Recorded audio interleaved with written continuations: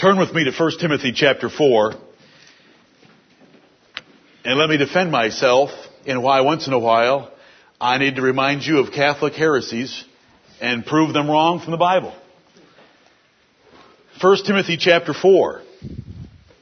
Now the Spirit speaketh expressly, that in the latter times some shall depart from the faith, giving heed to seducing spirits and doctrines of devils, speaking lies in hypocrisy, having their conscience seared with a hot iron.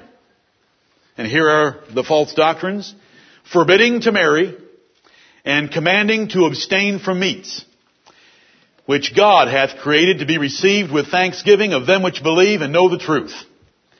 For every creature of God is good, and nothing to be refused, if it be received with thanksgiving. For it is sanctified by the word of God and prayer. If thou put the brethren in remembrance of these things, thou shalt be a good minister of Jesus Christ, nourished up in the words of faith and of good doctrine, whereunto thou hast attained. So there is my charge and job description, that we include from time to time some reminders of the doctrines of devils, seducing spirits that will arise in the last days. Right. Turn your Bibles now with me to Luke 11. Luke chapter 11, let's take up a few more warnings of our Lord Jesus Christ against Roman Catholicism and its many errors that have infected, blinded, deceived, and ruined millions and millions and millions. Right. No other denomination can even be measured as a percentage over the last 1,500 years. We've been over this one before, so it'll just take us a moment. Luke chapter 11, verse 27. It came to pass, as he spake these things, a certain woman of the company lifted up her voice and said unto him, Blessed is the womb that bare thee, and the paps which thou hast sucked. But he said, Yea, rather, blessed are they that hear the word of God and keep it. This was the first Mariolater, who instead of focusing the worship on Jesus Christ, wanted to call down blessing upon Mary. Blessed is the womb that you were in, the mother that you had. She must be a great woman. The breast that you sucked. What a privilege to have nursed the Son of God. This woman must be great. Blessed is this woman. The first Mariolater. The Catholics have statues of Mary, songs to Mary, prayers to Mary, Mary this, Mary that, Mary, Mary, Mary. Jesus said, Yea, rather, blessed are they that hear the word of God and keep it. If you hear the word of God today and you believe it and you want to keep it, you are as close or closer to Jesus than his own mother. Because that little act of conception and then delivery, gestation and delivery, is really quite inconsequential from the standpoint of a womb and breasts. What is consequential is those that hear the word of God and keep it. You are the mother and the brethren of Jesus, and if we were to turn to other passages, we have that as well. That's Matthew 12. Jesus was told, your mother and your brethren want to see you. He said, who is my mother? Who is my brethren? These are my mother and my brethren. These that hear the word of God and keep it. What a blessing. You were just saved from something. You don't understand how much you were just saved from. You don't remember. You don't know, possibly, that there are millions, there are tens of millions, and there are hundreds of millions of people that worship and pray to Mary, have statues of Mary, because they're blind about this subject. But Jesus dealt with it. And these are the wholesome words of Jesus Christ, and let me say again, if any man teach otherwise and consent not to wholesome words, even the words of our Lord Jesus Christ in Luke chapter 11, he is proud, knowing nothing. It's my job to remind you of these things. We're never going to be moved from this. Lord, help us. Look at Matthew 26 and verse 7. Matthew 26 and verse 7. This is a little more obscure, but it's one of my favorites. I remember as a child totally missing the point of these words. Matthew 26.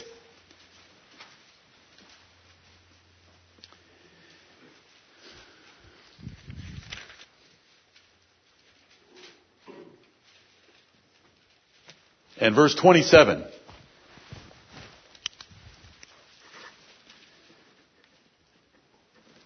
Matthew 26:27. This is part of the Lord's Supper. The last Passover that Jesus Christ had with his apostles, he took the cup and gave thanks and gave it to them, saying, "Drink ye all of it. Drink ye all of it." I remember as a little boy sitting and taking communion.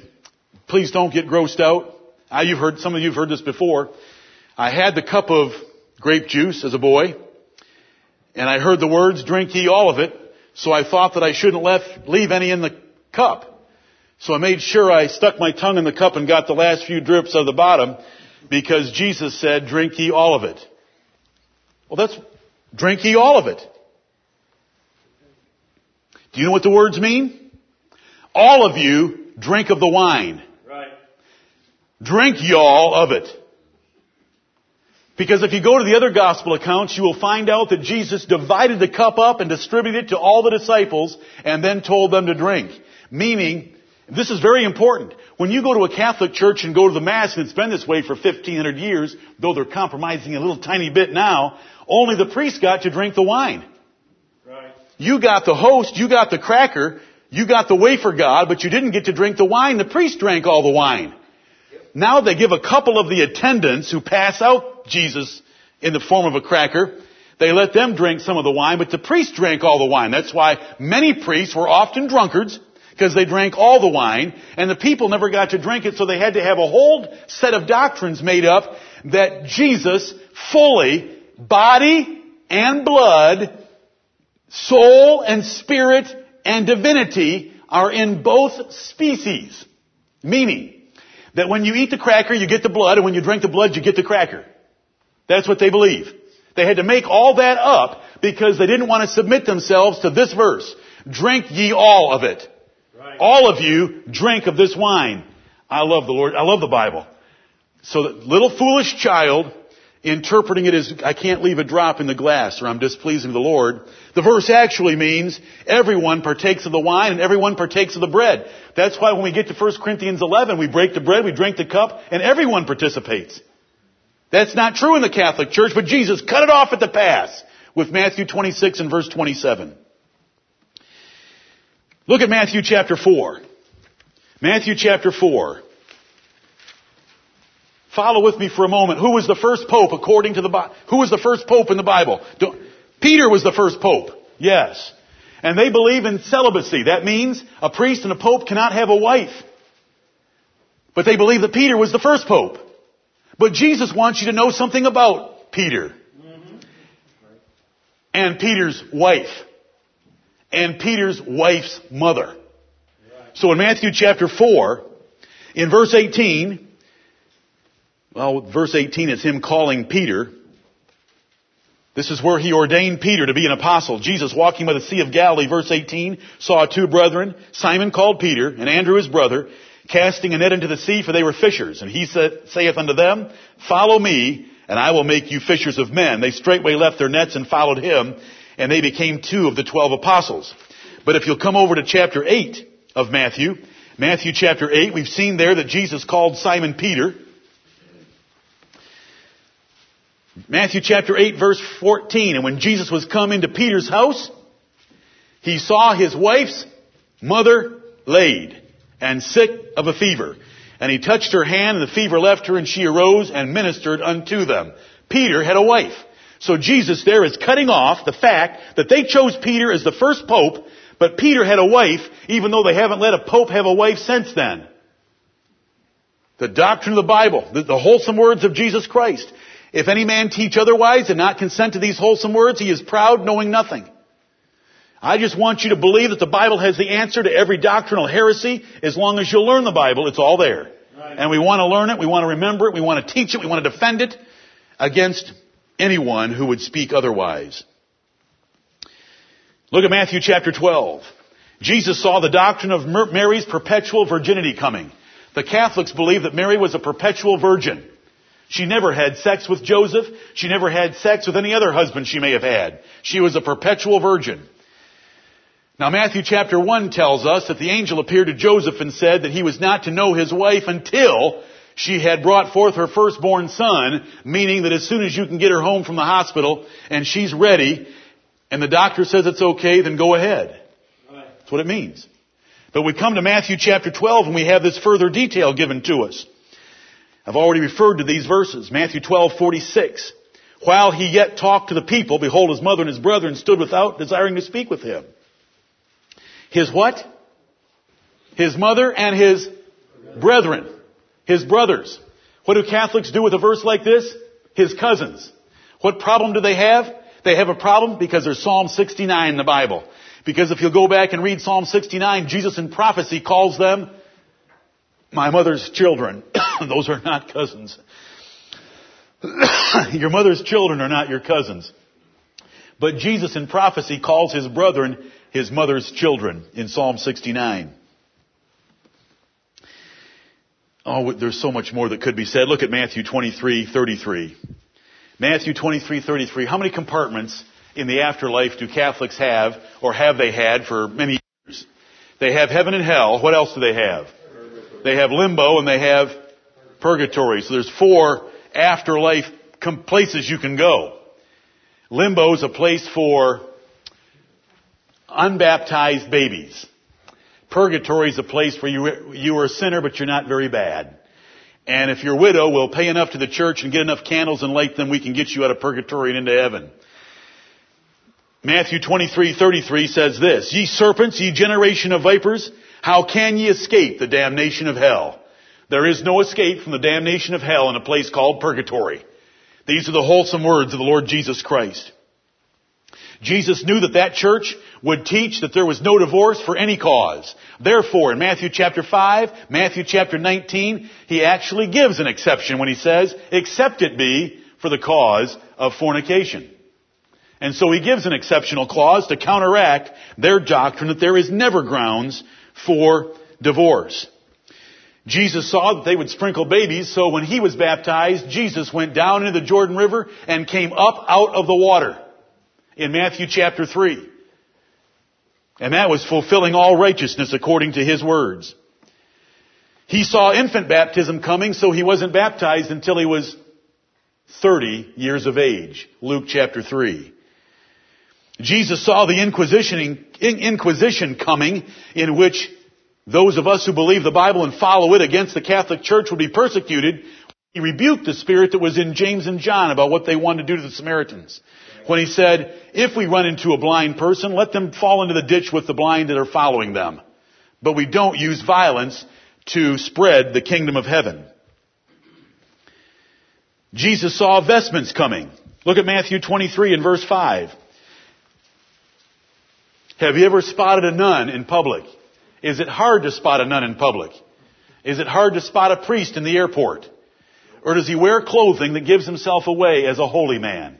Because he wants you to think that he's a holy man. He wears these ridiculous clothes. Black. Backward collars.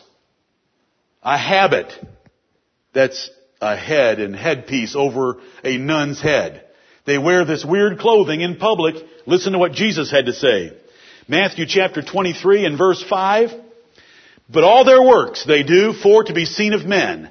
They make broad their phylacteries and enlarge the borders of their garments. They wear clothing in public to try to give themselves away as being something special religiously. And Jesus Christ condemned it. Jesus saw papal infallibility coming. That means that popes, when they speak, are infallible. And so he rebuked Peter on a number of occasions, their first, an illustrious pope. Peter was never a pope. I say that just because they claim he was, but if they claim he was, then they ought to look at how Jesus treated him. And he was rebuked several times for being in error. He also denied the Lord Jesus Christ and was guilty of hypocrisy and doctrinal compromise at the church that was at Antioch in Galatians chapter 2. Look at John chapter 20. John chapter 20. Jesus knew that people were going to spray paint a piece of cloth in France a few hundred years ago and call it the Shroud of Turin and worship it as the burial cloth of Jesus. Jesus knew all. You know that Jesus knew all that, don't you? Do you think the Shroud of Turin surprised him? No, he knew it, so he made sure he was buried a certain way. Do you want to see how he was buried? John chapter 20 and verse 7.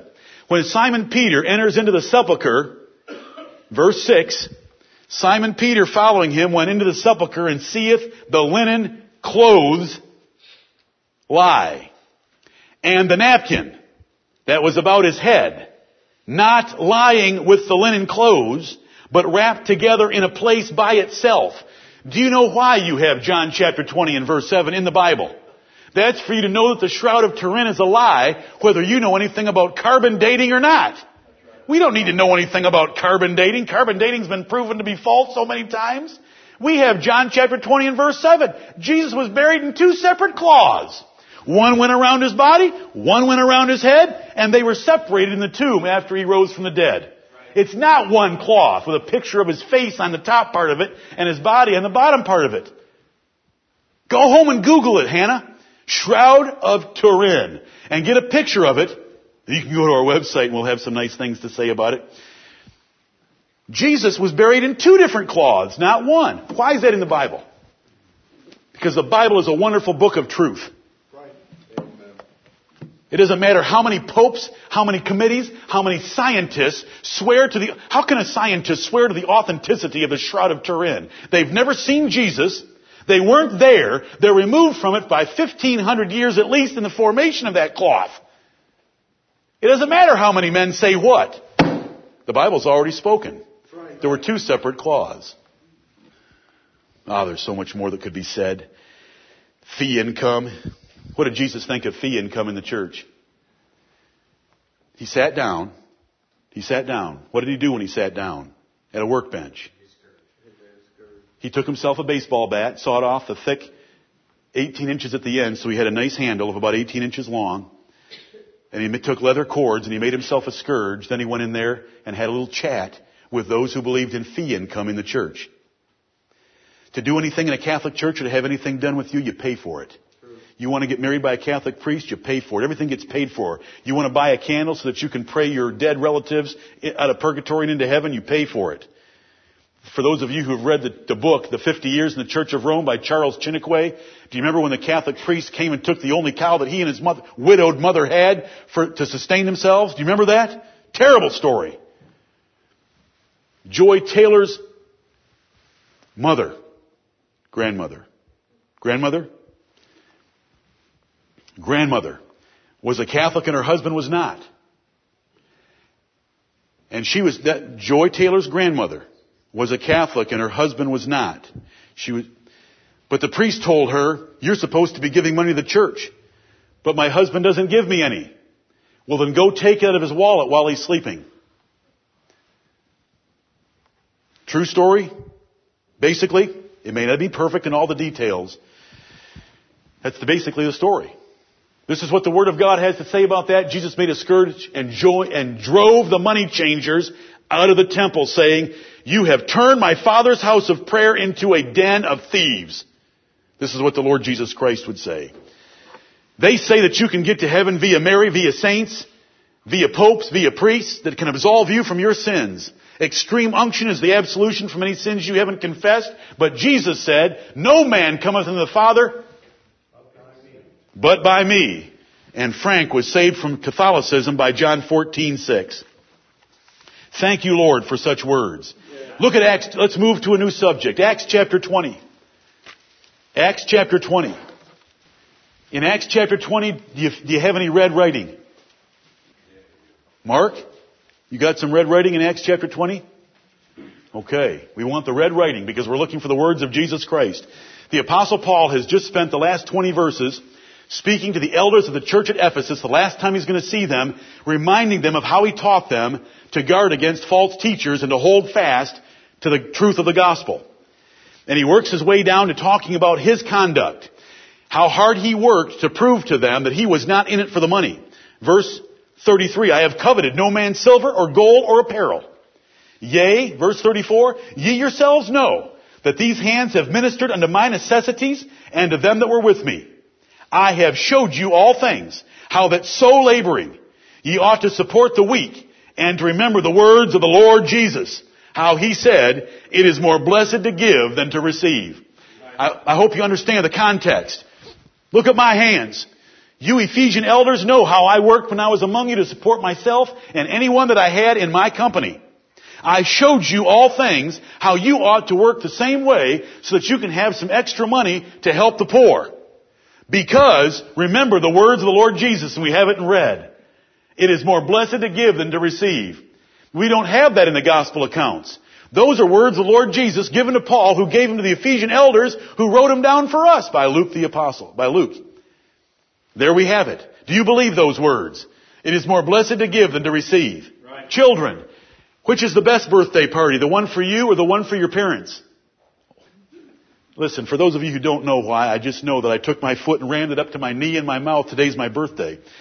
Why? And I did not think about that when I said that sentence, but that isn't good either. Stop while you're ahead, brother. Stop while I'm ahead? Let's go to the next point. It's more blessed to give than to... It's more blessed to give than to receive. Jesus taught that. Who was the greatest giver of all time? The Lord Jesus Christ. Amen. What other giver did he make mention of that would be spoken of in the churches of Jesus Christ throughout history? A little widow woman who gave 2, and what's the big name for this large chunk of currency? A mite. Go look that little word up. 2 mites she tossed in the treasury. How much of her savings was it? How much of her income? All of it she gave. And at the same time, there were limos pulling up and they were dropping in big bags of coin that were making lots of noise. According to Matthew chapter 6, they were having trumpets announce their arrival in the streets before they gave. And Jesus saw the widow, because it's more blessed to give than to receive. Jesus said things like this to comfort us, encourage us. Look at Matthew chapter 20 about giving. Matthew chapter 20. Giving in any way, not just money, not just in the church, service, help to others who need it. Matthew chapter 20, verse 27. Whosoever will be chief among you, let him be your servant. If you want to be chief, if you want to be great, if you want to rise in rank in the view of the Lord Jesus Christ and in His churches and among His saints, if you want to be chief, let him be your servant. Then become good at serving. Even as the Son of Man came not to be ministered unto, but to minister, and to give His life a ransom for many. He didn't give just a little bit of money. He didn't give just a little bit of service. He gave His life as a ransom for many. And that's who's great in the kingdom of heaven. Those who serve. This is the words of the Lord Jesus Christ. You can count on them. Truer than anyone else you can ever read. Right here. Those are the ones that are great. If you don't serve other people, then you're not great at all. Right. You're a self-righteous, pompous hypocrite. Because if you're a follower of Jesus Christ, then you want to get out and grovel and help other people and get down to their level and condescend to men of low estate and help them. Just like our Savior gave us the great example of it. And we want to have that true of us. Look at Luke chapter 14. Luke chapter 14. It's Luke 21, the first couple of verses that tell you about the widow and her mites. And it's a wonderful little observation that the Lord Jesus Christ made. Luke chapter 14, look at this where Jesus speaks about giving and serving. He's been invited to supper. He doesn't always say the most polite things. Sometimes he's making a lesson and it may not sound very polite, but he's just been invited to supper. Verse 12 of Luke 14. Then said he also to him that bade him. He had just given him one object lesson. That when you go into a place to eat or to sit or an assembly, you should always pick the lowest seat and let the master of ceremonies call you up to the front. That's how you get honor. Don't go up to the front and have the master of ceremonies tell you that you need to go to the back and make room for someone else to sit at the front. So we come to verse 12. Then said he also to him that bade him, when thou makest a dinner or a supper, call not thy friends, nor thy brethren, neither thy kinsmen, nor thy rich neighbors, lest they also bid thee again, and a recompense be made thee. But when thou makest a feast, call the poor, the maimed, the lame, the blind, and thou shalt be blessed, for they cannot recompense thee. For thou shalt be recompensed at the resurrection of the just. Isn't that wonderful? That's wonderful doctrine. That's the doctrine of the Lord Jesus Christ. When you're going to have a dinner, when you're going to have a feast, when you're going to celebrate and you want to invite somebody, invite those that cannot repay you. Because Jesus will repay you in the great day of judgment. That leads us to, I hope you see that very clearly there. That leads us to Matthew chapter 25, where it says, when all nations are gathered before Him, He will separate them and say to those on His right hand that are the sheep of Christ, He will say to them, when I was hungry, you fed me. And they'll say, Lord, when did we ever feed you? And He'll say, when you fed the least of these my brethren, you fed me. That's Jesus on giving. What a doctrine of giving. Right down to who you invite to dinners at your house. We've already dealt with rank in Matthew chapter 20, where it said, those that are to be chief are the greatest servants. Jesus appealed to the Gentiles. The great ones among the Gentiles are those in authority over others. But in my kingdom, those that are the best servants are the highest rank. And so Jesus turned the ordinary organizational chart upside down. And if you want to be great in the sight of the Lord Jesus Christ, then be the greatest servant in this church. Serve others.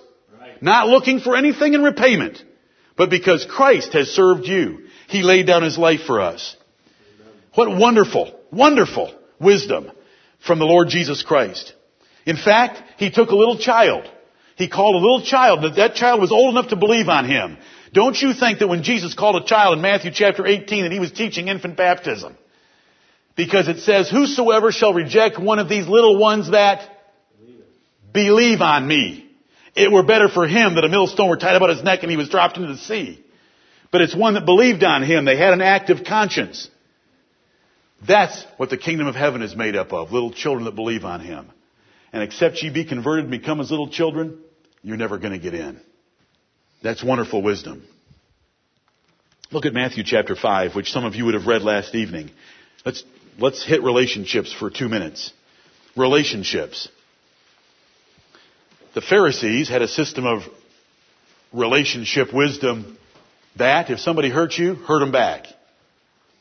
Ye have heard from the Pharisees in Sunday school and in seminary, ye have heard that it hath been said, an eye for an eye and a tooth for a tooth. But I say unto you, they teach this, but I teach this. You have heard an eye for an eye and a tooth for a tooth. The words come from the law of Moses. The application comes from the Pharisees who were applying it that when anybody hurts you, you have a right to hurt them back.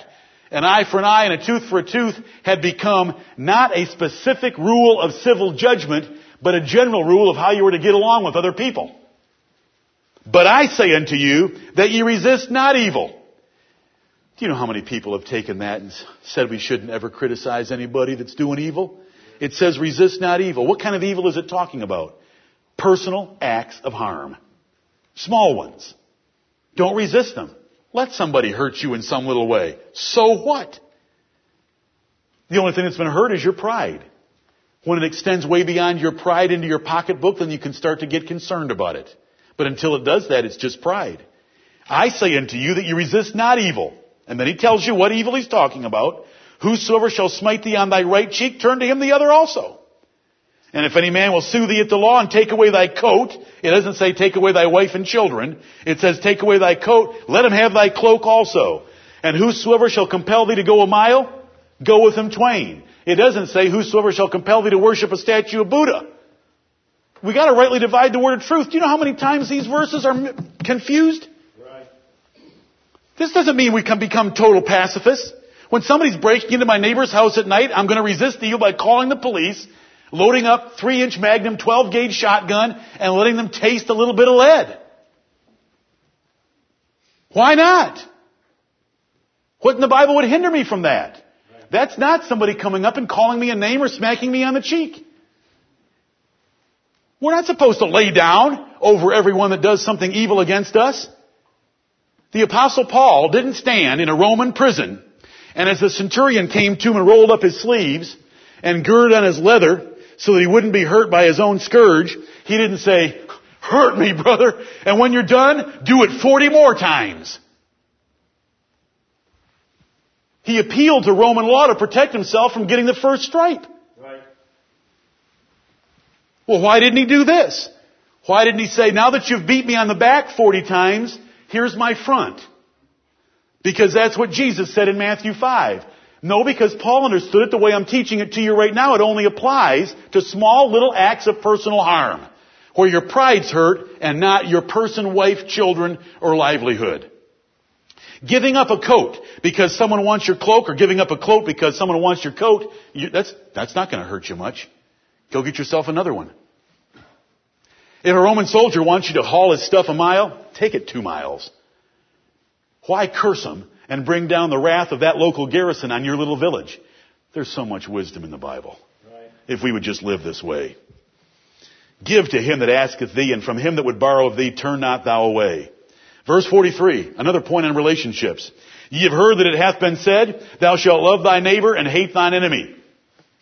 That's the Pharisees. Love your neighbor. Those people that are good to you, you be good to them. Those people that love you, you love them. We could turn to other verses. What did Jesus say about that? If you love those that love you, you're no better than any sinner. Because sinners love those that love them. Who's a real righteous person? Who's a real follower of Jesus Christ? They love their enemies. They love those that, let's see what it means to have an enemy. Verse 44, but I say unto you, I love the Sermon on the Mount. Every few verses, a new point of doctrine. You have been taught wrong. I'm teaching you the truth. But I say unto you, love your enemies. These are not the enemies of God. These are not the enemies of your nation. These are your personal enemies who did something to offend you a little bit. This does not mean that when you go into combat and you've got your M14 on the ready and you see somebody in the sights that you love your enemy. You love him to his eternal reward, whatever that might be. These verses are taken and abused. Right. When it says love your enemy, it's the person that offends you and hurts you. Bear with it. Love your enemies. Here's the description. Love your enemies. Bless them that curse you. Here's a description of an enemy. Someone that curses you. It doesn't say someone that comes into your house at night and rapes your wife. I'm not mad at anybody. I'm just mad at false interpretations. Right. And I hope I preach it the way Jesus Christ did, because when he got done with these 3 chapters, it says the people marveled because he spake with authority and not as the scribes. Right. Love your enemies. Bless them that curse you. Do good to them that hate you. And pray for them which despitefully use you and persecute you. That's the kind of enemy. Someone that curses you, someone that hates you, and someone which despitefully uses you. That means to despise you and treat you as a thing of no value, and they persecute you. And if you do that ye may be the children of your Father which is in heaven. Do you love every word? Every word. Look what this says. If I can learn to do that ye may be the children of your Father which is in heaven. Jesus is telling me a secret of the kingdom of heaven. If I can learn to overlook people doing things to offend and hurt me, then I can have the character of my Father in heaven. For he maketh his sun to rise on the evil and on the good. God does good things to the evil. He sendeth rain on the just and the unjust. For if ye love them which love you, what reward have ye? What good is that? If you just love the people that love you. Do not even the publicans so? And if ye salute your brethren only, what do ye more than others? We've just had defined for us exactly what it means to love your enemy. When you have someone that hates you and despises you, when you meet them in public, do you go the other way? Do you turn your back? Do you sneer at them? Or do you salute them? Good morning, Joe. On the job. Good morning, Joe. Joe hates your guts. He's done things against you. He despises you. He talks against you, but you meet him on the job. Good morning, Joe. Because you salute those that don't salute you back. If you only salute those who salute you, you've done nothing. What's your reward? How do you deserve a reward? How's that like your Father in heaven? God sends his rain and his sunshine on the evil and the good, the just and the unjust. Verse 48, be ye therefore perfect. Now when it says be ye therefore perfect in this context, is it talking about every single aspect of your life? No. But do you want to be perfect in one area of your life and be like your Father in heaven? Even as your Father which is in heaven is perfect. And what point of life is this? Love your enemies.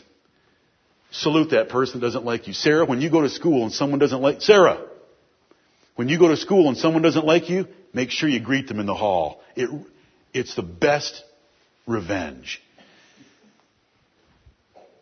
And the Lord said that. In Romans chapter 12, it wasn't in red writing. It was in Romans chapter 12 in black writing because the Apostle Paul taught it for the Lord Jesus Christ. Remember? Heap coals of fire on your enemy's head. Overcome evil with good. Don't try to overcome evil with evil. Overcome evil with good. This is the highest standard of relationships that's ever been taught in the history of the world. Right here. There's no peer. This is the religion of Jesus Christ. This religion does not mean that we're pacifists. We are not Quakers. Right. Listen. They might find a firearm or two if they ever took a look through our houses. Just one or two. Because we're not Quakers. And we're not Mennonites. And we're not Amish. Because we understand these verses. They don't understand these verses. Right. Thank you, Lord. Relationships. You really want to advance in love? Then love the Lord thy God with all thy heart, mind, soul, and strength, and learn to love others as you already love yourself. That is beautiful. And as you would that men should do to you, do ye even so to them. You want men to recognize you and flatter you and do nice things for you, then why don't you recognize others and flatter them and do nice things for them? That's how the Lord Jesus Christ teaches us. How committed was the Lord Jesus Christ? Have you ever heard these words before? Wist ye not that I must be about my Father's business? How old was he when he said that? 12 years old. Who did he say it to? His mother and his father, Joseph, his legal father. Wist ye not that I must be about my Father's business? When you read those words, do you wish you could go back and be a better 12-year-old than you were? And if you don't, why not? What a wonderful 12-year-old. Wist ye not that I must be about my Father's business? He was already committed to serving God at the age of 12. How about this one? Luke 17. You already know it. I'm out of time. Luke 17, and I'm not out of material. Luke 17. Where are the 9? Where are the 9? What does that sentence do to you? Have I ever been among the 9? I don't want to be among the 9. I want to be that one Samaritan who, falling down on his face and with a loud voice, glorified God and thanked him that he was clean of his leprosy. The other 9 just went running on their way. Where are the 9? The words should haunt us. Luke 17:17 is where they're found. The story of the 10 lepers that were healed by the Lord Jesus Christ. We should hear those words and want to be the most thankful people that we can be. Have you ever heard the words or read the words in the red writing? I have not found so great faith. No, not in all Israel. If you're ever reading the Gospels and you're thinking, I'm just a dumb Gentile. Jesus could see a dumb Gentile with faith and say, I haven't found such great faith. No, not in all Israel. Do you know who that was? A Gentile centurion of the Roman army. Do you know what he said that caused Jesus to say that? He said, Jesus, I am not worthy for you to come under my roof. I have a servant that is sick. I'm a man under authority. I tell this man to go, and he goes. I tell this man to come, and he comes. I tell this man to go do that, and he goes and does it. If you will speak the word, my servant will be healed. I know that you have that kind of authority. Right. That is great faith. Yes. Do you have that great faith? Is he a man in authority, the Lord Jesus Christ? Can he say, go visit the Church of Greenville? Please give me a couple more. I love this one. Come. Storm. Boat. Peter in the boat. Jesus on the water. Peter sees him. Lord, this looks exciting. Bid me come to you. Oh, yes. Come. Peter jumps over the gunwale onto the water. He's excited for about 1 second. Don't we get excited for about 1 second sometimes when we hear the truth and we go to obey it, then we get scared off? There's a lesson here. There is a lesson. I'm not trying to entertain you. There is a lesson. Right. He looks around, he sees the winds and the wave boisterous against him, and he starts to sink. And Jesus has to rebuke him 2 verses later by saying, O ye of little faith, why did you doubt? You asked me if you could come. I said come. Then you began to doubt. Oh Lord, I want to get married. I won't look your way anymore. Oh Lord, I want to get married. Then you get married and you start to doubt. Is this the one the Lord wants? It's too late to ask that question. Right. You don't ask that question after you're married. Because Jesus has said, come, by giving you a spouse. Don't look at the winds and the waves. Come. I'll take care of you. Come to me. Don't doubt. Wives, you read in the Bible that you're supposed to be a submissive wife, and you think, well, if I don't protect myself, who will? Come. He'll protect you. Come to me on the water. I don't have a job and I don't know what I'm going to do this week. Come to me. Come. It's one word. It's a Bible story. It's simple. It's powerful. Amen. Come. Give ye them to eat. Jesus, listen, you've been preaching for 7 hours. They haven't eaten all day. We've taken attendance. We've got 5,000 men. We've got 4,921 wives. And we've got 17,000 children. How are we going to feed them? Give ye them to eat.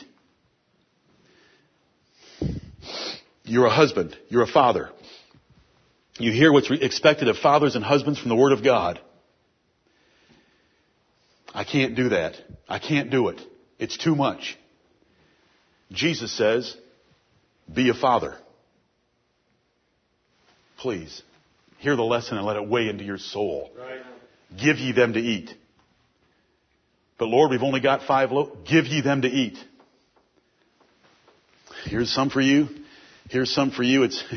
We were told it's bottomless refills. Here's some for you.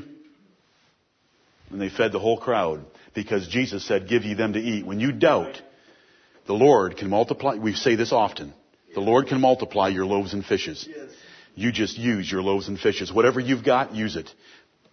Give your reasonable service in taking up what the Lord's given you and charged you to do. Make your reasonable effort and go to bed. It is vain for you to rise up early, to stay up late, and it's vain for you to go shopping for bread for 17,000 people. Okay? There wasn't any Walmart, grocery store nearby where the Lord was. So there's none of those things available. So when the Lord calls upon you to do something, just go do it. He will make up the difference. If you doubt, you'll sink. If you don't believe, when you divide, there won't be any blessing there. Go to bed and sleep on it. Don't get up early. Don't stay up late. Don't eat the bread of sorrows. When He's asked you to do something that you don't think you can get done, go to sleep on it and tell Him that you're turning it completely over to Him to multiply your loaves and fishes. But what you have, you're going to give. But right now, it's time to go to bed and rest on it. That is what He wants you to do. That is a life-saving verse for melancholies. Psalm 127 and verse 2, I call upon it every single week, at least. Every Saturday night, always. Because I have nothing. I don't like our financial system any better than anyone else. I probably know as much about it as most. But whenever I think about it and it gets me irritated, I hear the words, show me the money. Okay, Lord, here's my money. Here's what I'm using. Well, it says a Federal Reserve note at the top. Son, you must have already submitted to the Federal Reserve as your financial system. Otherwise, why are you carrying their picture and their inscription around? I say, settle, Lord. I like the things just the way they are. I'm going to go spend it. I'm going to go earn it. I'm going to go spend it. We live in a unconstitutional system. Jesus, I want to show you the power of His argumentation. They came to trap Him. They came to trap Him because you know what every Jew wanted to do? They wanted to raise an army and go burn up the Roman Empire. The Roman Empire had their own financial system and they forced it on the nation of Israel called tribute. We don't have anything like that. We live prosperously. We don't have foreign troops occupying our cities, making us carry their stuff, living in our houses and eating our produce. We don't have the best financial system in the world, but I'll tell you, we live the best in the world. And Jesus would say, show me the money. You've already admitted that there's a de facto government and a de facto financial system in your country with the fact that you're carrying around their paper. That's good. Thank you, Lord. Amen. One more. You've heard, you know all these. If you didn't know all these, we'd have a bigger problem than We have. Do you know what I mean? These are the Gospels. When you're praying, if one of your children came to you, I preached on this. How old are you, pup? 21? 2? Ooh. I preached on this 22 years ago, or 21 years ago. And I asked, if a child came to you and said, Daddy, could I have a red bicycle? And you had the means, and they were a decent son, would you want to get a red bicycle? If they wrote you a note and put it under your pillow, Daddy, could I have a red bicycle? I had a little guy that wanted a red bicycle. All that's to say that the joy that was in my heart to have a request made that I could satisfy, and I was excited to be able to do that. When he asked me, he didn't know that I already had it in the trunk. But you know what? All that I'm saying? Not that I'm a good dad. You know what I'm saying? The Lord Jesus Christ would say, if you being evil get excited and warmed and want to do something for your child when he asks you, and you're an evil father compared to our Father in heaven, then how much more is your Father in heaven going to give good things to those that ask him? Right. Is that powerful? That's a secret of the universe. Forget who discovered Bolivia. You know, I don't care. I don't even care if there is a Bolivia. I don't care if Bolivia has a government or a capital. I don't care what language Bolivia speaks, and I don't care what they do for a living. I don't care how many telephones exist in Bolivia. None of that matters. But do you know what matters? A secret about how heaven operates. If you appeal for something to your Father in heaven, he has more joy and excitement about giving it than we do toward our children, because we're evil and he's good. Thank you, Lord Jesus Christ, for teaching me that and 1,000 other things. I hope you love reading the red writing in your red letter edition Bibles. I hope you love the words of the Lord Jesus Christ. I hope you know that we will not consent to a man that teaches anything else and that doesn't consent to the wholesome words of the Lord Jesus Christ. I hope that you know that we've heard the Son of God speak from heaven, and that we ought to tremble before his words and believe every one of them. Lay hold of them. These are the axioms of life. These are more important than if A equals B and B equals C, then A must equal C. That is an axiom, but these are axioms of life right here. May the Lord bless you to love them and to love the giver of these words, the Lord Jesus Christ, the preserver of these words, the Holy Spirit of God that gave us the Word of God. May we live by these words. May we think these words, speak these words. May we look at a word like Mary and know how personal God's relationship is with us through Jesus Christ. May we see a single word like come. And we'll get excited about whatever the Lord's asking us to do because he's going to take care of us. May the Lord bless the preaching of his word.